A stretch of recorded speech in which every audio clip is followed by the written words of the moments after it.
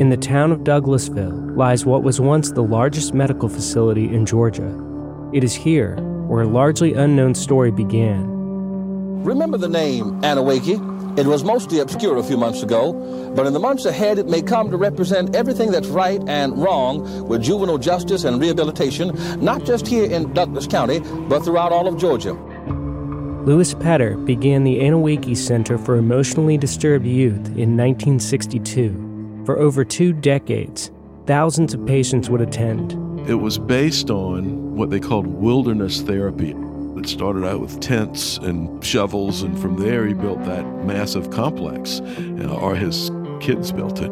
By the brochures, I thought I was going to a camp. I didn't realize I was going to be locked up. It was kind of like a outdoor summer camp where you would live in some cabins and do outdoor things. They always seemed to leave out the slave labor, or as they called it, vocational therapy. Anneewakee was meant to break you down. They wanted to make you into a machine. Anneewakee has come to represent the tip of an iceberg of discovery into the abuse of children.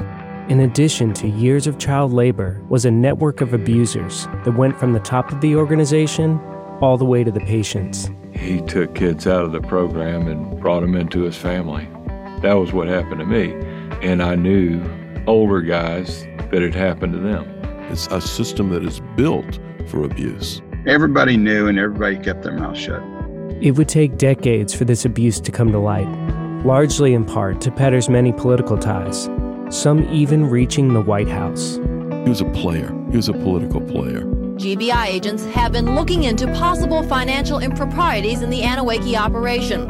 It was not just treatment of troubled kids. It was developing land and real estate in Florida, real estate in Georgia, and real estate in Mexico. And that made Anneewakee a gold mine. We brought people back from Mexico. I was transported across state lines. I was trafficked, basically.